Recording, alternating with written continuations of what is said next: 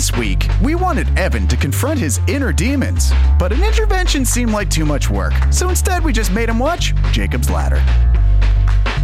Welcome back to How Did You Miss This? A show where we fill the hellhole-sized gaps in our movie-watching history. I'm Evan Teller-Hickey, and with me as always, Michael Hansen and Chris Deshane. And today, we are going to be talking about the 1990 cult classic, Jacob's Ladder. This was voted hard for by Michael in the way that I voted hard for Empire Records and Chris voted hard for The Town. I totally missed this. What about you, Chris? I didn't miss this movie. I saw this movie when I was maybe 13 at a house party, and somebody was like, hey, let's put on a horror movie. And we were like, yeah. And then we watched it and we were like, nope. So I haven't seen it since I was 13 because I think it went over my 13-year-old head, and I haven't watched it since. But Michael, why is this the movie? This movie hits all of my buttons in terms of the setup, the story, the mood. We'll talk about the twist in this. This movie uses a twist the same way that movies like Inception or, those types that kind of, they have it built in. There's a continuous thread throughout. It's not just, I'm going to pull a twist at the end and wow, I didn't see that coming and that was so different. So thematically, everything about this is everything that I look for in a movie. And part of that is it's going to be so fun to get poked at about this movie because I did it with the two of you. But this was one of those formative years. It really left an impression, and I've come back to watch this over and over. One of my most cherished movies for all the wrong reasons. Well, I missed this movie. 1990 was 10 or 11 years old. I guess this came out in November of 1990. So I guess I would have been 11 years old at that time. I don't think this movie came anywhere near my small town movie theater. And as a cult classic, it's one of those things that goes to VHS or DVD, Blu-ray, and you just miss. So, it went completely under my radar up until this point. I think the only sort of touch point that I had for it was listening to another great movie podcast, How Did This Get Made? And they reference Jacob's Ladder frequently as is like, oh, is this going to be another Jacob's Ladder scenario? And I was really curious to see what they meant by that. And now I know. Now I know.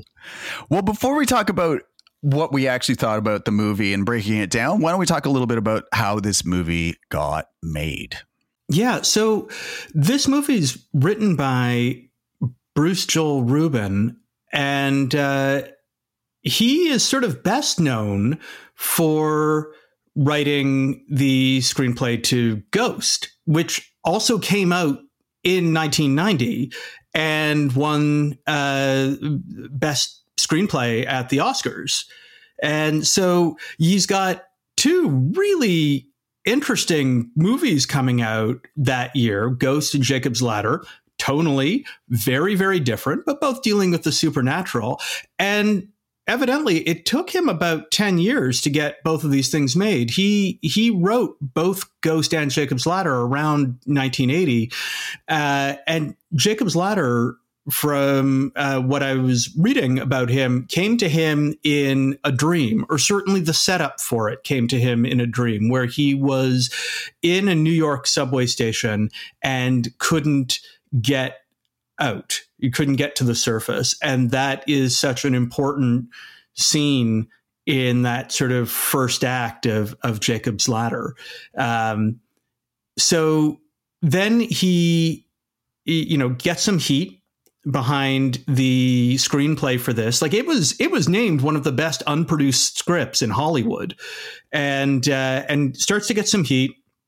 And Paramount picks up both Ghost and Jacob's Ladder, but then sort of passes on Jacob's Ladder. An independent production company, Carolco Pictures, comes in and grabs it and gives it a $25 million budget, but more creative control for Rubin and the director they attached to it, Adrian Lyne, who had recently been nominated for Best Director for Fatal Attraction. And he's also made Flashdance in 9.5 Weeks. He makes Indecent Proposal after this. So, one of those guys who's into, with the exception of Flashdance, kind of like sexy thrillers, I guess. Yeah, it's an interesting one, because in the 10 years that it took to get this made, like you're saying, Evan, between 1980 and then 89 when they were filming this, I mean, this movie went through a bunch of iterations because it got picked up by Paramount along with Ghost, which Paramount kept. There was a number of directors who nearly did this. Like Ridley Scott, Sidney Lumet, like a bunch of folks who nearly were directing this, but because it took so long and then, things weren't happening and then, it didn't get picked up by studios, they moved on to other work. So I do think it's interesting to see it land with Adrian Lyne. And I think it's also the same kind of thing that happened with a bunch of the casting options as they were starting to try to get this made too, because there's a bunch of better known names than Tim Robbins who were nearly in this movie at different points and all kind of wound up again moving on to different things. So folks like Tom Hanks or Dustin Hoffman or Alec Baldwin, Al Pacino, whatever, all these different folks who kind of got looked at and moved on to different things. But like you were saying, like this is a pretty unique movie getting made in this era, because it is, and Ghost as well. I mean, they're both about, death and dying and afterlife. And is there really a hard line between these two things, or is there actually, a gradient between them? A lot of this goes back to Bruce Joel Rubin's, time that he spent kind of traveling the world and, living in Tibetan monasteries and Buddhist monasteries and stuff in Southeast Asia, and, dropping LSD, which gave him this kind of like, need to travel the world and explore this part of the thing. And then he came back, went to film school with a bunch of folks like Brian De Palma and Scorsese, who were his, classmates when he attended a few classes, and then kind of helped him get, back into Hollywood after he'd kind of been living in the middle of nowhere, writing these things for a while. So, I mean, it's a weird trip that this thing takes to actually finally getting made. And it's a weird trip, I think, in the movie itself. But when this came out in 1990, tail end in November, it had an initial good run for a week or so, but then it really fell off quickly. So it had a budget of $25 million, but it only made $26 million at the box office. So barely breaking even. And the reviews for it were pretty mixed. Like, some people really love the story and how it explores a whole bunch of different themes and ideas. Other folks, thought it was kind of confused and directionless. So it's a really hit or miss thing with a lot of the critics. And right now it's got a 72% on Rotten Tomatoes. So, and it's, again, kind of a very high or low reviews, not a lot of like in the middle kind of stuff. So I'm very curious for you, Evan, having, not seen this before. What did you think of this movie after you saw it? Well, I know Michael is very concerned that we're going to spend a lot of time poking holes in this movie. I'm really glad I watched it. I dug this movie, Michael. Thank you for bringing it to my attention. I hope that it does bring a smile to your face. I can see you doing that. So I'm glad I watched this. This movie has stuck with me a little bit, and I'm very excited to talk about it. Chris, how about you? Does your 13-year-old self was like, nope, and I could totally see that? How is your not 13-year-old self 30 years later? Yeah, I this movie's fine. I don't love it. I don't dislike it. I was happy when it was over. I mean, I didn't particularly enjoy watching this. I found there's just too much going on, and there's tries to tie too many things into it, which I'm sure we'll be talking about. It's fine. I mean, I can understand how it might speak to certain people. It doesn't speak to me. But Michael, for your, I don't know how many a 3 watch, was this still something that you love and snuggle up with? It is funny because I was watching this, and then my wife said, I'm not sure this is general watching, because she sort of like overlooked over my shoulder as I'm doing it. And it's like, yeah, you're right. Like, we have to be very careful about how we present this movie, because it's not for everyone. It's got some stuff in it that could be really off-putting, that I'd actually even forgotten about. But coming back to see it, yeah, it really gave me that warm, nostalgic feeling. And it was my experience of this. How can I separate out the initial feeling that I had when I was a teenager and watch it? How can I separate that out from who I am today? And I'm not sure that I objectively can do that. All I can say is just, I really enjoy these types of movies so much that kind of have, it's just a continuum. And I already mentioned Inception, but if you look at things like 12 Monkeys, or you like these movies that just kind of have, they just keep moving deeper and deeper, and they don't explain anything, and you just kind of like figure it out as you go. Plus the theme around loss and just kind of like questioning everything around you. Like, yeah, that still all totally speak to me. And I was super glad I watched it again. Well, there you go. So good spot for a break. And on the other side, we'll get into what we think of why we had our opinions that we do.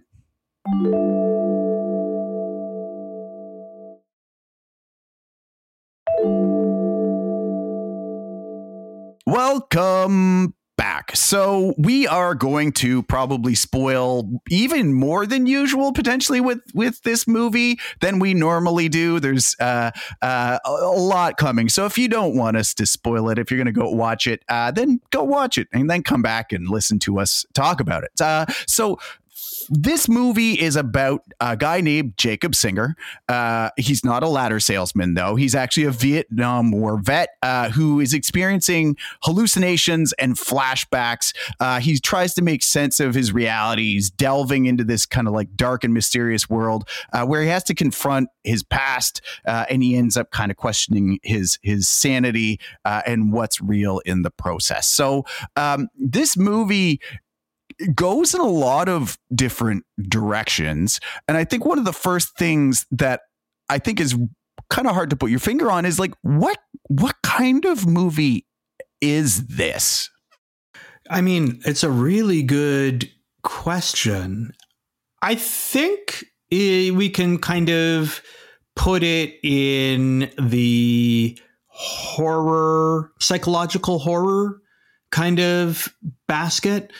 There's a lot going on in this movie. You know, is it a war movie? Is it a thriller? Is it a mystery? Is it a conspiracy? And this movie is, I think, a little, not even a little, just really overstuffed with ideas. And I think that is a good reason to, if it sort of resonates with you, to kind of keep coming back to it. And I think that that's why it may have become a cult classic, because there is so much to dig into and so many things left up to discussion, I think. So I'm going to say that it's like a psychological horror. Michael? Right. And it doesn't really, and I'd like to think it doesn't really play its hand until the end, because for the longest time you might think, well, this is a government cover-up and this is sort of like someone suffering through this and can't make sense. But here's at least the answer. Here's what's been going on. You've been experimented on, and you know, like that could have been the movie. And then there's, of course, the twist at the end. And I think that you're right. There's a lot of things going on. There are a lot of backstories. There are a lot of topics around grief and guilt and all of this coming together. I'm very generous in my opinion about it. I think that they tie together quite well.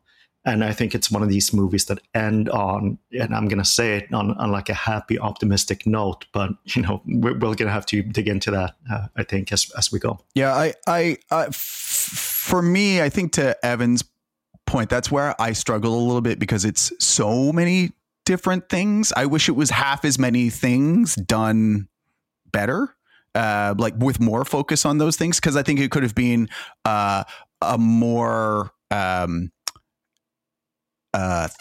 thoughtful exploration of death and guilt. Okay, that could have been like spent more time in that area. It could have been a more intense horror movie. Okay, you could have spent more time on that area. I felt the storylines about the drugs and the like conspiracy didn't need to be in there, and the war itself, I mean, that was just kind of a little bit unnecessary too. So I just found like it was a little bit overbloated. That's where I struggled a little bit with it. I thought all of those threads could have been good, interesting ones. I think they are good, interesting ones. It's just, I think there's just too many of them. And this film goes in a few too many directions for me. Then that's where ultimately I kind of struggle. But I think that also then asks the question of, does that story, which is very non-linear, does it kind of make sense? Does it hold together for each of you? Well, I wonder if it matters, because, and again, I say that as a writer, and this is one of the things that we've come back to both, or one of these things that I would like to come back to. You've talked about in the Vertigo episode how the story doesn't really hold together. It kind of falls apart a bit, but it is compelling. And so you continue to watch along. And we talked about in the Empire Records episode how that story doesn't super hold together, but it's really kind of a vibe. And to me, like, this movie is really a vibe, and that vibe is deeply unsettling.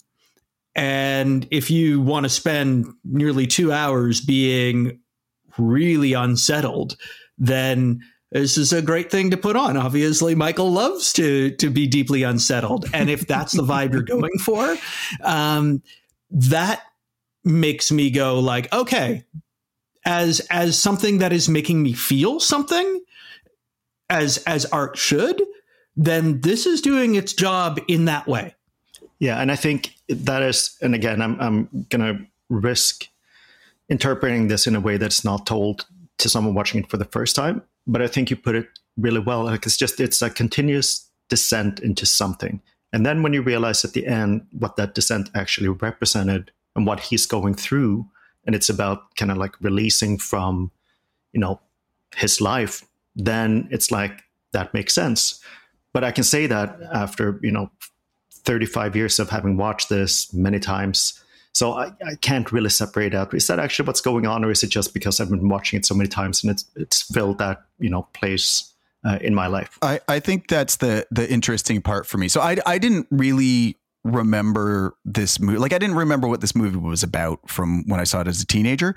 So I was largely coming into it as like a largely blank slate. I remembered it's about a guy named Jacob, and I remembered the scene at the end with him walking up the stairs.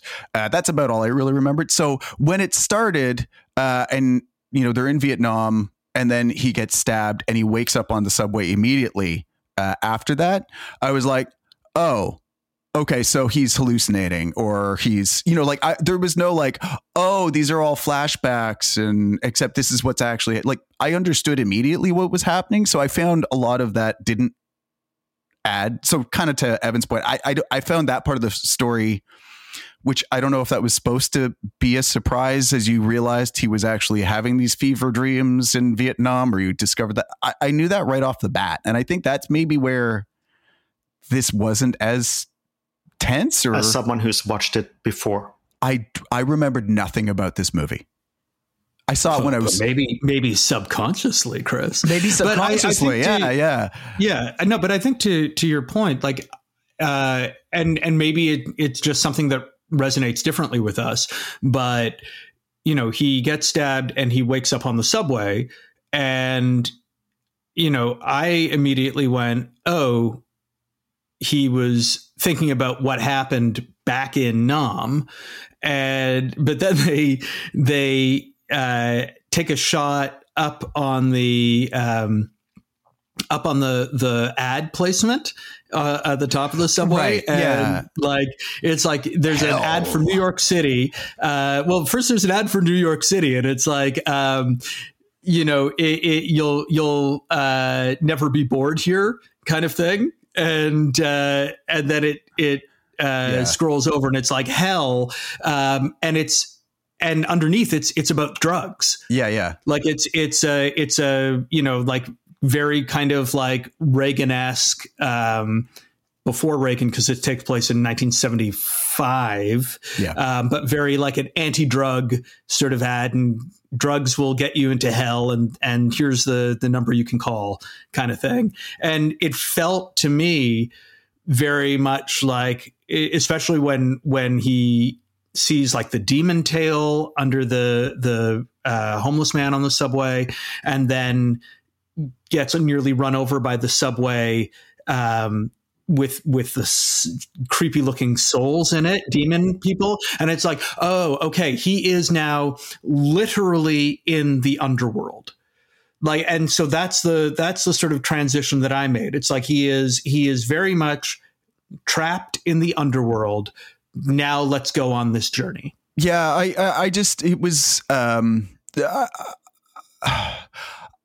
I guess some of the stakes come out of this movie for me because I realized from early on that I'm like, okay, well, this is all his subconscious. I think maybe if the sequence of events at the beginning of the movie, if he had woken up on the subway or had been dreaming on the subway and been having flashbacks in that order, you know what I mean? Like that would have structured it a little bit differently to maybe get me to buy in. I don't. Do you mind walking that out a little bit? Because I'm not entirely sure. Because it starts with Vietnam, right? It starts with him in Vietnam, and then the drugs, and then he gets stabbed, and then he wakes up on the subway, which made me, the structure of that made me think, okay, something's happened. I'm guessing he's just unconscious or something here, because the first set of stuff that happens on the train is so weird and bizarre. And then shortly thereafter sees his chiropractor, who gives him the spiel about, life. And, the only part of you that burns as hell is the part that's still attached to life. I'm like, okay, that just made me totally believe that this is him, having a fever dream or whatever as he's injured. If it had started in the other order, where it was like he was on the subway and you just see him like twitching, having a dream or something, and get snippets of flashbacks or something, I think it would have been a little bit easier for me to have said, oh, okay, continue to build some, or have some of that belief that maybe this is him flashing back. But just because of the way it's ordered and cut, I didn't really buy that it was a nightmare on the subway. So I guess for me, getting started, it was like, okay, I have a pretty good hunch of what's going on. So back to the Vertigo example you gave, Evan, I don't know that part matters. You're like, but for me, it was like, there's no thriller in this when we got started, because I was like, I have a pretty good hunch here. And to Michael's point, maybe I've got subliminal stuff that was floating around from 30 years ago that I remembered, but that's where I struggled for much of this movie, because I'm like, all right, I get it. Like, he's injured. Got it. But I actually think so. I think it really works with the flashback, because then when they talk about like, how does he end up, this super intelligent guy, how does he end up starting to work for the post office? How does he end up just kind of going such a different direction? And that first interaction with his chiropractor isn't really that yet. He's just more asking that, like, how did a smart guy like you end up doing something like this? And they have that conversation, and then that triggers another flashback. And then, so for me, it really explains, like, he came back a changed person. He did a lot of different things, and then you kind of introduce that a little bit. But now he also has to try to explain what's going on with me. Like, why am I seeing these things? So for me, it worked. But again, it's so intermeshed with all of these years of memories that I don't know. But Evan, I really want to hear your take on this. Well, no, I think that different things hit people differently, right? And or the same thing can hit people differently. And it worked for me where it doesn't work for Chris. Like I accepted him startling awake on the subway, clutching his side, that he was waking up from a dream or that some kind of transition has happened. And, Chris, to your point about him talking to his chiropractor, Louis, and Louis sort of giving this philosophy, that does come sort of more like 2/3 of the way through the movie. And so it's still, things are still a little bit, nebulous at that point. But again, like, to me, the symbolism of him being trapped in the underworld was really obvious. And I was ready to go on that journey with him, as if he were like Dante walking through Inferno or like Purgatory or what have you. But I think to Chris's point, and I agree with you, that there doesn't seem to be like a whole lot of really tangible stakes to grab onto here. Yeah. I mean, really, the stakes are Jacob's immortal soul, I guess. But because there's no direct adversary, and it's just a vibe and him being confused. And sometimes there seems to be an adversary, but is that in his head? And he's popping between these different realities. The overall sort of like stakes for him as a character, the stakes for us watching him as a character, I think are diminished. Yeah.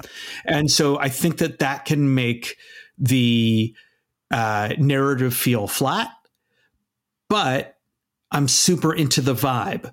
So that this movie is putting forward. So I'm happy to go along for the ride. And I'm really like digging the symbolism that it keeps, tossing us, because this is like very rooted in, Judeo-Christian morality and, and death medieval, and what happens after and birth and I was really kind of excited by that and trying to tease it all apart and figuring like, okay, like, can I try to figure out what Jacob's kind of sin is that he's in purgatory for, or in hell for, because he may very well be in hell. I mean, they've put it up on that subway advertisement, hell. And so, what is he atoning for? And I have some theories on that. And it has to do with the ice bath scene where Tim Robbins' Jacob is burning up and is thrown into the ice water in the tub to keep his temperature from like boiling his brain. And then he flashes from there to where he's living with his lover Jesse, and ends up back in sort of whatever alternate timeline where he is still with his wife. Yeah, and, the window's open and it's cold and exactly. And that put me in the mind. It was that moment where I was like, oh, the ninth circle of hell in Dante is for treachery and betrayal. And people are in a lake of ice there. They're trapped in a lake of ice. And so it made me go like, oh, okay, here's this guy in ice water in the bath, and he's dealing with ideas of infidelity, because he's talking about to his wife, I had this crazy dream, like I was living with another woman. It was Jesse from, remember my coworker from the post office, kind of thing. Yeah. And so you've got that, but then it also feeds into a larger narrative of the treachery or betrayal that he may have done in Vietnam if, in fact, this whole drug narrative where like the U.S. Army has drugged his platoon with this drug, the latter, that's supposed to make them more aggressive. And instead of fighting the Viet Cong, they go and like basically murder each other. And so there's this sense of like, oh, is there a betrayal that happened there as well? And so that is my thoughts on his sort of sin. I look at it a little bit easier or simpler than that. Like I think that it's just so explained in the end, like that chiropractor conversation that they have, that just it's his inability to let go. Like he's holding on to, like he's not ready to go. He's thinking about everything back home. He's still holding on to all of these ideas and dreams. And that's what's causing this. He needs to go through all of these steps to finally get to a point where he can realize, okay, well, this is it. I need to let go. And then he can do it in a joyful way, and he can be led, up the stairs and be at peace. But I think he had to go through all of those steps, not necessarily because he had done anything. He carried this terrible sin, but he was not ready to let go. And then you see everyone around you as demons trying to rip you away. But the second that you're able to just kind of accept your fate, then you can see them as angels. They're coming to take you away to the next place. Yeah, and I guess the big spoil of the ending. So he was dead the whole time, or at least fighting for his life. Dying, yeah. I think that's the challenging part about it too, is because, and I mean, it's the interesting and challenging part about it is, it's not clear, right? It's not clear if he was dead the whole time. It's not clear how much of the stories about these different relationships are, true or invented in his own brain, things that he, was there betrayal there with his wife? Like, was it actually his ex-wife, or was it his ex-wife because now he's dead? Like, do you know what I mean? Like I had a hard time stitching those together, which makes for interesting conversation and theory crafting about, well, what was really happening? Who did what? What actually happened to his son, and what role did he play in that? Were he and his wife separated, and so then he only gets to spend time with Gabe on the weekend, and you don't know a lot of these things, so you're kind of forced to fill in those blanks, which as we've learned, I think Evan enjoys a lot, and I don't always love. So, I mean, I think we're understanding partly how we got to where we are on our views on this movie. But I do think, Evan, you kind of touched on it. Like there is definitely a tone that sits over this movie, which is, I would suggest, not one of cotton candy, fun, puppies, and unicorns. Am I wrong?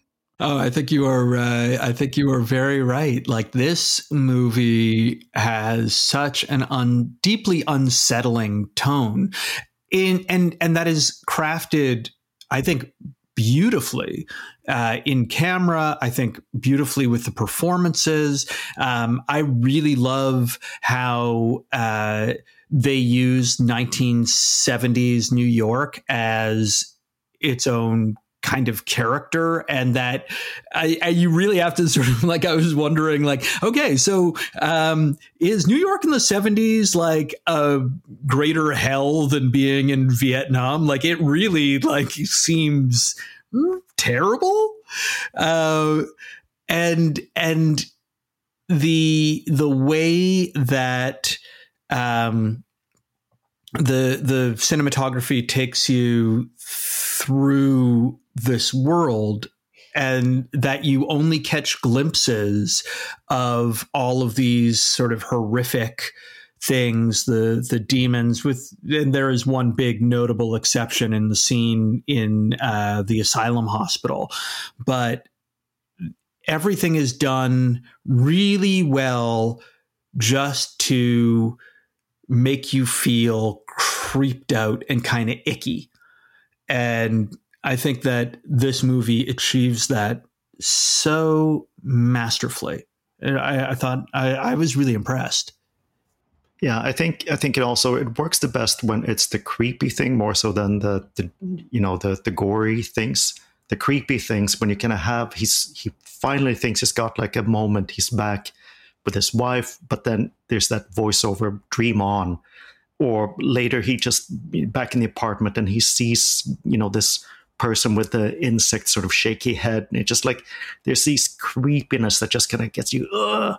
But that I think is when it works the best. And then sometimes when it's the most obvious, whether it's gore or whether it is like part of the people that you see at the asylum, like you mentioned, the hospital, it's probably a little bit much. But for me, it really works, this descent. It's constant, right? It goes a little bit deeper, deeper, deeper. It's every now and then he gets his head above the surface, catch some air, but then he's just like dragged back into it. Yeah, I'd agree. I think for me, that tone of kind of, it's dark. It's a little unsettling. I think it's also, you get that sense of just how unpleasant it is. Like something's going on that's really unpleasant, and then there's these really unsettling moments that tie into to kind of give it that next level up. Like Michael said, I think the hospital scene goes a little much for me, although I think it's the scariest or creepiest by far or part of the movie, but it definitely goes over the top.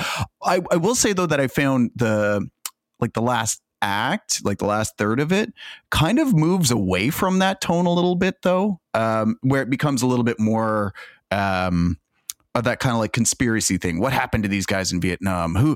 Who's this guy? Who knows about the drugs? You don't get quite as many of those creepy, unsettling moments. You get some, but not that. I find it skews away from that, where you had a lot more of that in the beginning and a lot less as you move. It's a good point, but for me, it's explained by like now they're finally starting to kind of they're getting an explanation for what is causing this. Why are they experiencing this?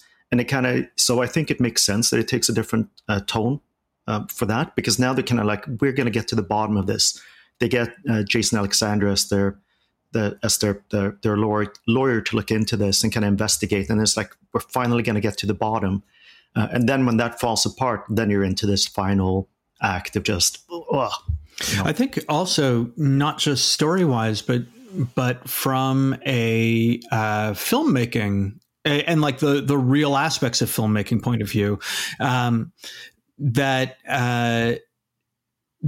so this was tested in front of audiences, and they're decidedly mixed reviews from it, and they cut about 20 minutes out of this film. And I did some digging into some of the deleted scenes, which really go a lot farther in the whole like BZ drug thing. And Jacob goes and he takes an antidote from the chemist. Yeah, those scenes are created the drug. Too. Yeah, they are intense, and so that starts connecting. Really, that scene where he's tripping out on the bed. And blood is coming down from the ceiling, and the ceiling is shattering, and he can't move, and demon tentacles are coming through the ceiling. Kind of tie the drug and the demon narrative together a little bit. Yeah. There's also an alternate ending where he faces, instead of Gabe leading him up the stairway, he faces Jezebel. Yeah. Who turns into a demon and eventually becomes one of those demons with the bag over their head, and he pulls the bag off demons. And it's his face staring back, and then he comes to acceptance there. So there is really some stuff that was just literally cut from the film that I think maybe would have tied that a little bit more together. But, I think that again, it's more of the vibe that you've got to ride rather than feeling like, oh, okay, this gets tied up or this seems like it is being introduced and then doesn't go anywhere. Well, speaking of tying things up, it's probably worth a quick conversation about the ending and how this movie actually does wrap up. But maybe it's time for a quick break. And on the other side, we can talk about how the movie ends.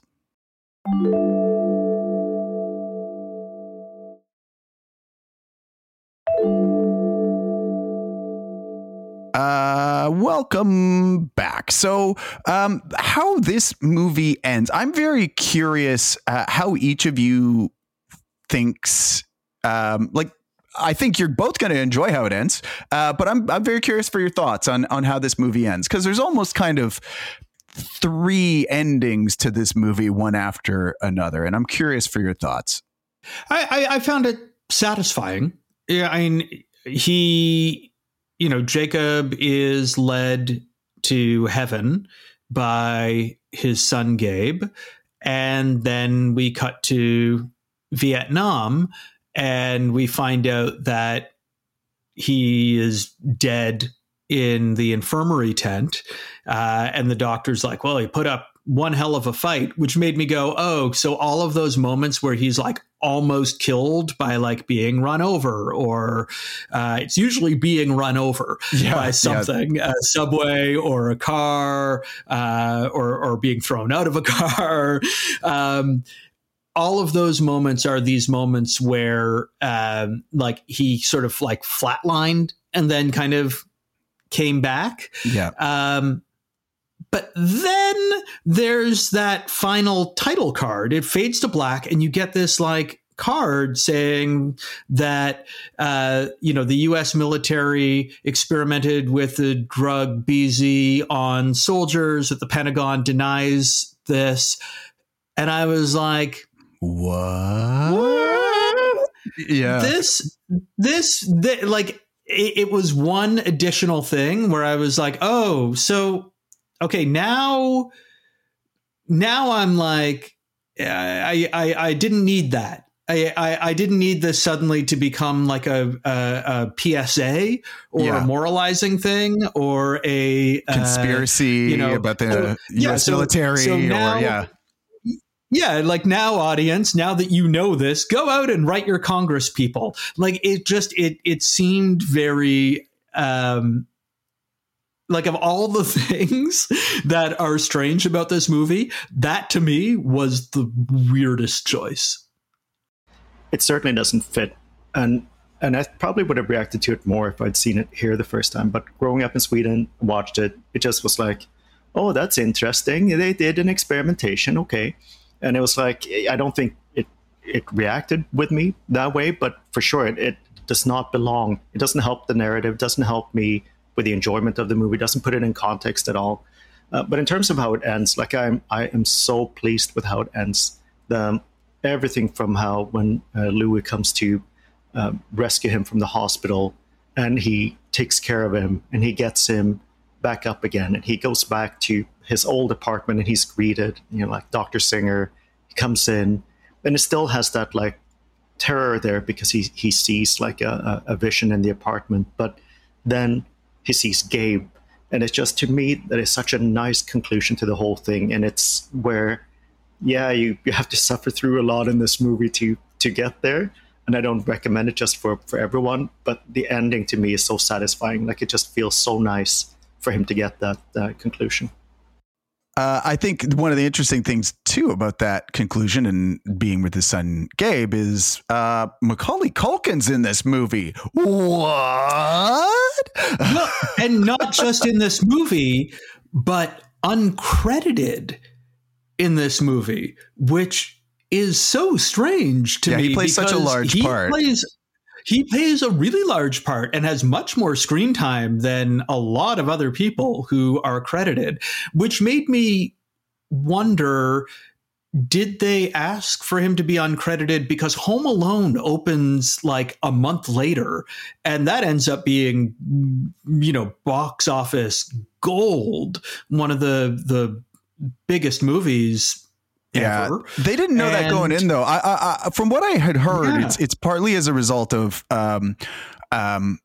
his dad, like Macaulay Culkin's dad, who is Macaulay Culkin doesn't have the best relationship with his parents, and his dad was apparently notoriously difficult and whatever to work with. So some of the rumors are that it was more having to do with Macaulay Culkin's manager / daddy that made it difficult. So I don't know whether it was an intentional thing or I don't know, but it is bizarre that not to have him credited for such. I mean, short of Elizabeth Pena, like he probably has more screen time, to your point, Evan, than anybody else in this movie. So I think it's not just the screen time, but it's what he does with it, or the impact he has with that. Because I couldn't picture a better person cast for this, because he represents just the best of being a parent, the best of that age.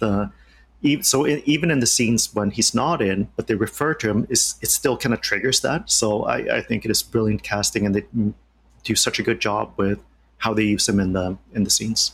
Yeah, I think his acting is really strong too, and some of the most beautiful moments in this film, and there are some really beautiful moments, is when like Tim Robbins is tucking Macaulay Culkin in, and he seems like a really good dad, and then his other boys have a bunk bed in the same room, and it feels really natural and really real. It's like one of the kids wakes up and he's like, "You didn't give me my allowance," and he's like, "It's 5 a.m. Like, we'll talk about this later." And it's like, yeah, that's like, that feels very much like a real domestic moment, and it's I think a real testament to Tim Robbins as an actor to bring that sort of really loving fatherly moments, and then these moments of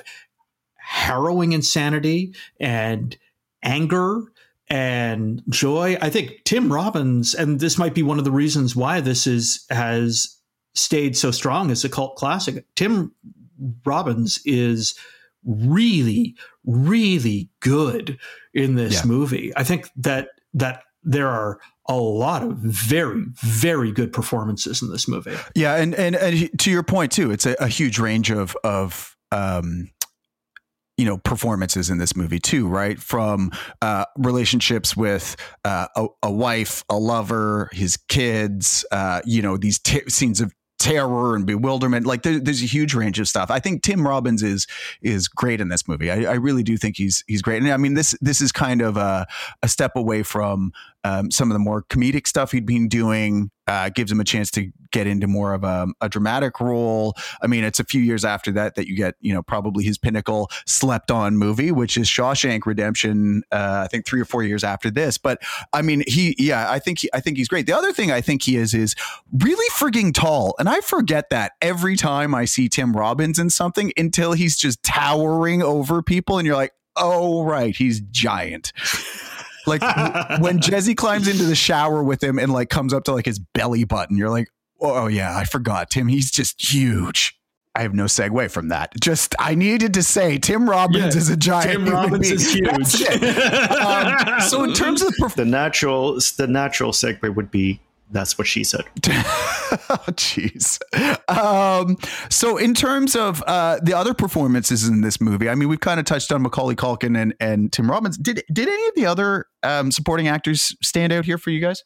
I mean, I think that across the board, there are some really, really excellent performances. The one that really surprised me, not because I was like, oh, I can't believe that guy is giving such a good performance, but because it is, again, this really beautiful piece of acting, is the monologue that Paul gives, so played by Pruitt Taylor Vince, in the pool hall bar boxing club that they're in, when he reveals to Jacob that he is being pursued by demons and he thinks he's going to hell.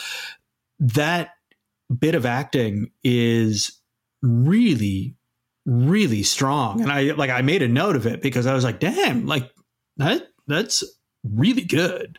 I agree. I was going to mention the exact same thing. It's such a small, but such an important thing, because, it's how what he does with that little stuff. so impactful. And same even with that little glance in the car just before the bomb goes off. Like, it's just, these are very important moments that if it hadn't been done right, then it's much less believable. I was super impressed with it. I will say, actually, I really like Danny Aiello in this movie. I found some of his scenes were a little over the top, but I also think they were supposed to be, given his nature of, being an angel or savior or whatever too. I really like those. What I will say though, is as the chiropractor / angel character, number one, I thought he seemed really convincing as a chiropractor, but the thing about the chiropractic scenes I didn't love was the sound effects. It sounded like somebody was chewing on stalks of celery every time he popped bones. It was really, really bizarre.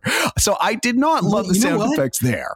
I get that, and I wonder if, again, that was deliberate. It's part of this like unsettling tone, and also we have to remember that it's like 1990 for the audience watching this, and maybe they don't really know so much about chiropractic at that point, but the sound of bones and everything kind of like shifting and resetting is gross in general.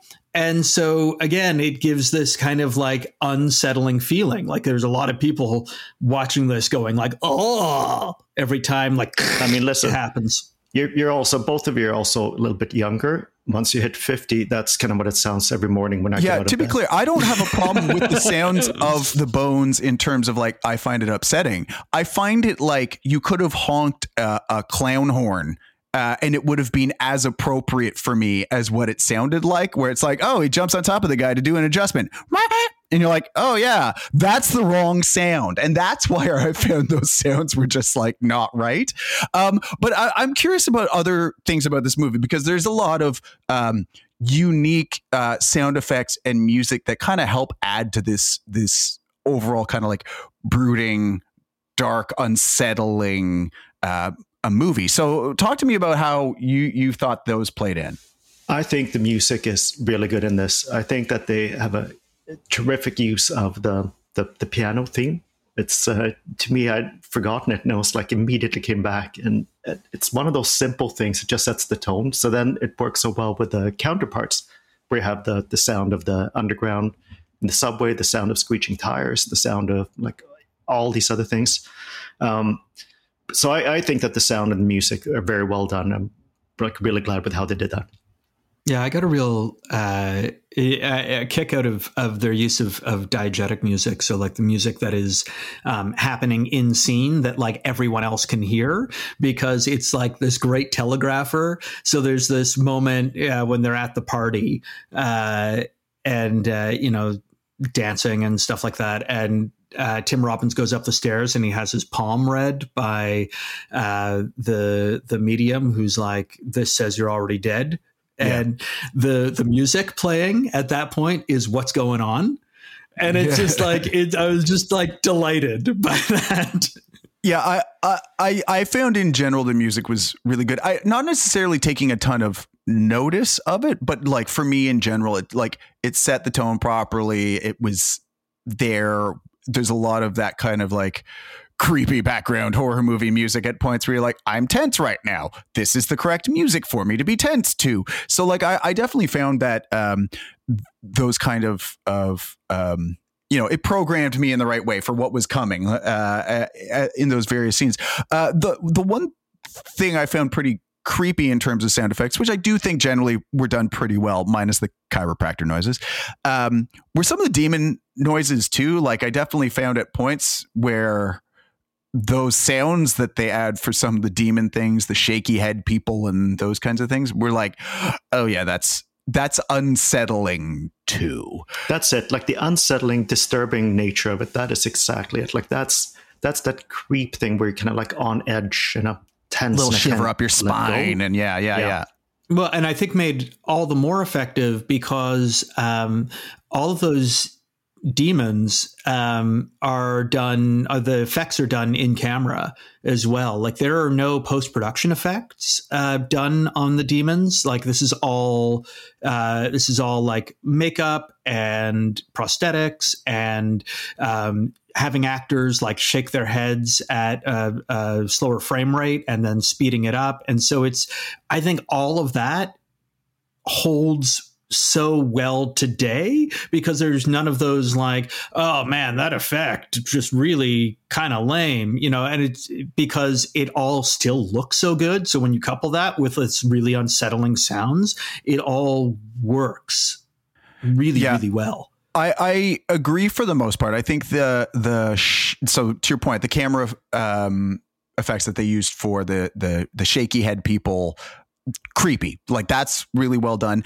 I don't love all the practical effects for some of the demons that you see going by in the cars or the train where you're like, that's a dude wearing a mask. Like those ones aren't my favorite, but the ones with like the doctor with no eyes and that kind of thing, some of those are very well done too. So I'd say it's like, 70-30 for me. I'm like, most of the time it's pretty effective. Sometimes I found maybe some of the masks or other effects that they added for the demons didn't hold up for me, especially the masks. So those are the ones that stood out for me where I was just like, nah, not into it. But I actually didn't mind them, especially since you see them so quickly. They go by so fast and it's like, is that a mask? Is that a person? Is there a person wearing a mask and that's on purpose?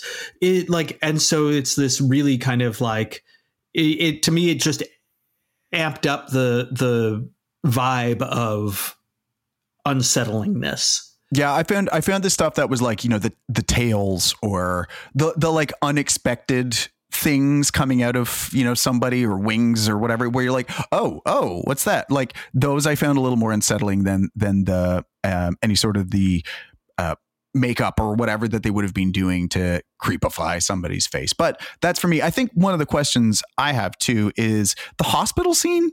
Mm-hmm. Is it a little much? That's a good question. It is hard to watch. I found parts of it very difficult to watch because it's like extreme shaky cam.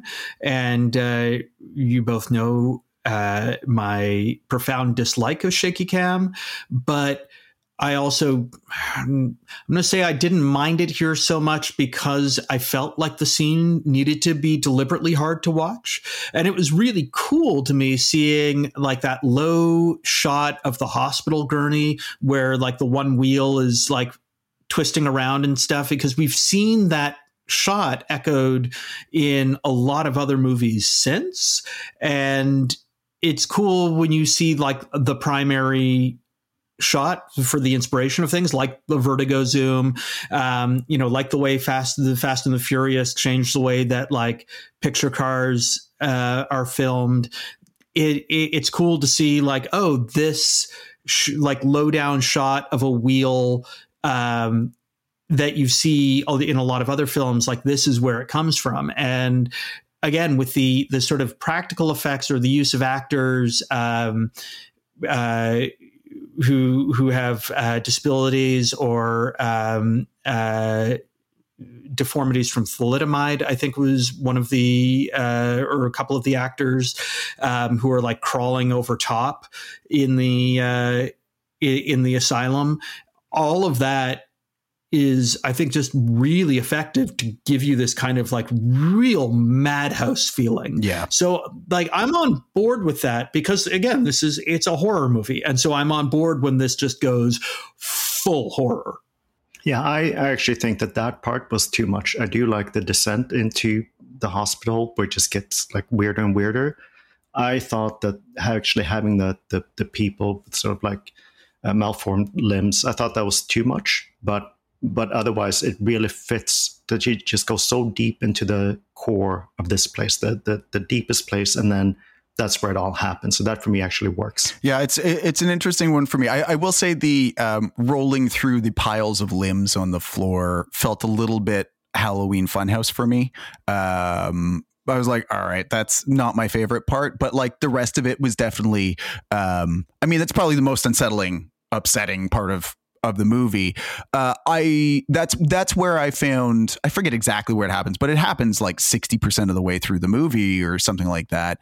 And then there's nothing at all on that level of of disturbing that happens again. And so I think that's where I found that uneven tone for me, whereas like you're going up this roller coaster ride, you'd go down this big hill and then it's just flat after that in comparison. So I wish there'd been a little bit more of that. If we're going full horror, then let's go, like really ramp it up as he's getting towards his final moments or something and really lean into that aspect of it. That's a little much, but I mean, overall it was pretty upsetting, very disturbing part of the movie.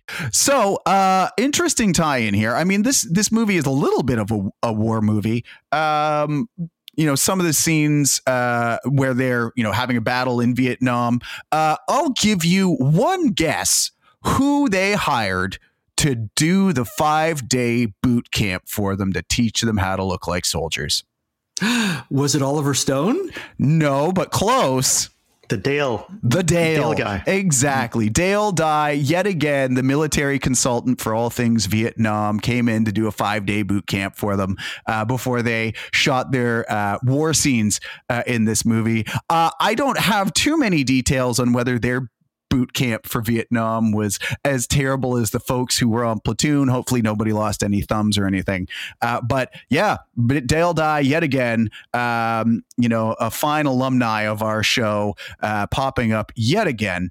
I think it does make me ask the question around some of those soldiers, just as they were going through this movie. There's a couple scenes in the movie where those his fellow soldiers show up, and then we even get some scenes where they're talking to each other without him present. I'm curious whether those vets that he was trying to uncover the conspiracy with, were they in purgatory as well, or was this guilty conscience, or what was that part about? Because I think that's one of the parts of the movie that I didn't get. Yeah, I'm with you on that, Chris. I didn't get it either. Like, there is this one moment when Jacob is talking to his army buddy Frank, and Frank's like, we're all backing out. We're dropping this. Don't call me again, kind of thing. And he hangs up and then puts the phone off the receiver. And then he turns and he looks at the other army buddies, and they're all sort of at Frank's place. And that is such it is a very deliberate shot that is done without Jacob being present. And this is away from his perspective. So the only thing that I can really draw from that, because now it feels like we're outside of his subconscious, unless, in this dream state, he's seeing everything and he's sort of omniscient in this dream state. But it feels kind of like his army buddies are in purgatory as well, that everybody's in purgatory here. This is Lost. And that his buddy Paul, when the car blows up, actually goes to hell. That's what happens. He's gone to hell now. And Jacob at the end being led up the stairs by Gabe, he goes to heaven, and all of these other members of the platoon who are in purgatory will have their own kind of thing happen to them. So that's what I think. I wouldn't have thought about it that way, but that's actually really interesting. The way I thought of it was more that he needs for them to turn against him for it to make sense for his journey. Like, he's on his own. He doesn't have that support. Everything's falling apart. The case is falling apart. He needs to go through that. So that's the mental construct that happens. Oh, that's interesting. So that they're continuing to burn things away, that everything that he was has been burnt away, and then right. He needs to lose everything. Purified, he can. Yeah.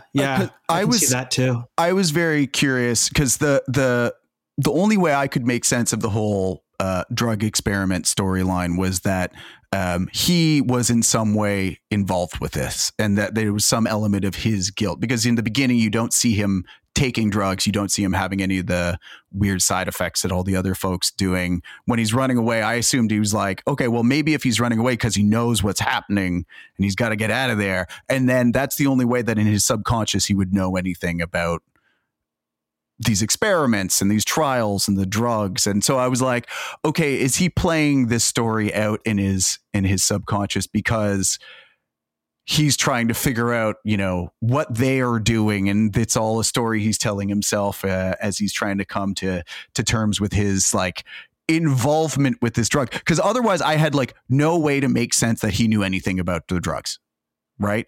That's where I really started. So I was like, is this part of the guilt for him too? Is these other characters who he's had some role in making this happen to? I found that storyline weird. I just say the weird. I mean, it would fit into my sort of like betrayal and treachery narrative that I've set up, you know, from the ninth circle of hell kind of thing that we talked about earlier. But he also seems like genuinely concerned and freaked out when the members around him start like seizing and having, you know, massive going off in different directions. Kind of yeah. And his subconscious, you know, if it is his subconscious that we're talking about here, when the chemist is talking to him, like there, you know, he's telling him that like the platoon got dosed, and you know, that and that nobody knew except like, you know, the chemist and the brass kind of thing. And so there's this sense to me that like that he didn't know what was going on with that, because it would then sort of like, I don't know, his own personal narrative then doesn't quite hold up in some ways. If that happens. I found his personal narrative was a little iffy for me in either way, because either he did or didn't know about drugs, and this is a weird story to be making up in your subconscious. But you know, I think not quite getting it is, you know, the case for me for a lot of this movie, and I don't want to pull on more of the threads. So I'm curious for each of you, before we go, like, is this a movie that you'd recommend to folks who haven't seen it? I would recommend it to horror aficionados who haven't seen it. I wouldn't recommend this movie to most people. I am very glad that I have seen it. I agree. I think this is, you know, you really need to know who you recommend it to, and their willingness to sit through something like this and their stomach for it. But for those who are interested, either because they like sort of a more horror movie with a twist, kind of like a different type of horror, or they like to kind of think about the structure of a story this way and the how it goes, I think it could be very interesting to experience for the first time. But yeah, you should know the person you recommend it to and do it accordingly. Yeah, don't recommend this movie lightly. Yeah, I wouldn't recommend this movie to most people. I think like you guys, it's like, sure, there's 5% of people or whatever who'd be really into this, or I don't know what percentage of people. I mean, it's an interesting one for me to know that it's become a cult classic since, and so many people have those like strong affections for this movie. Not my bag, but that's okay. And that's why we do this, because we get to find out new stuff sometimes that is our bag. And other times I make Evan watch There's Something About Mary. So that's probably a good place to call it. So that's what we thought about Jacob's Ladder. We'd love to know what you thought about this movie. You can always find us on Twitter at How Did You Miss This? That's HDYMT_pod. While you're there, take a look at some of the movies we're going to be watching, and send us any questions or thoughts or feedback you have on any of the movies we have talked about. If you enjoy what we're doing here, do us a favor, take a second, rate, review, subscribe on Apple Podcasts, Spotify, or wherever you happen to be listening. And next week, we're going to be back with you when we'll be watching 13 Assassins, and we're going to be seeing whether the samurai movie still has any honor or whether it's something that should have stayed missed. Thanks for listening. We'll talk to you then.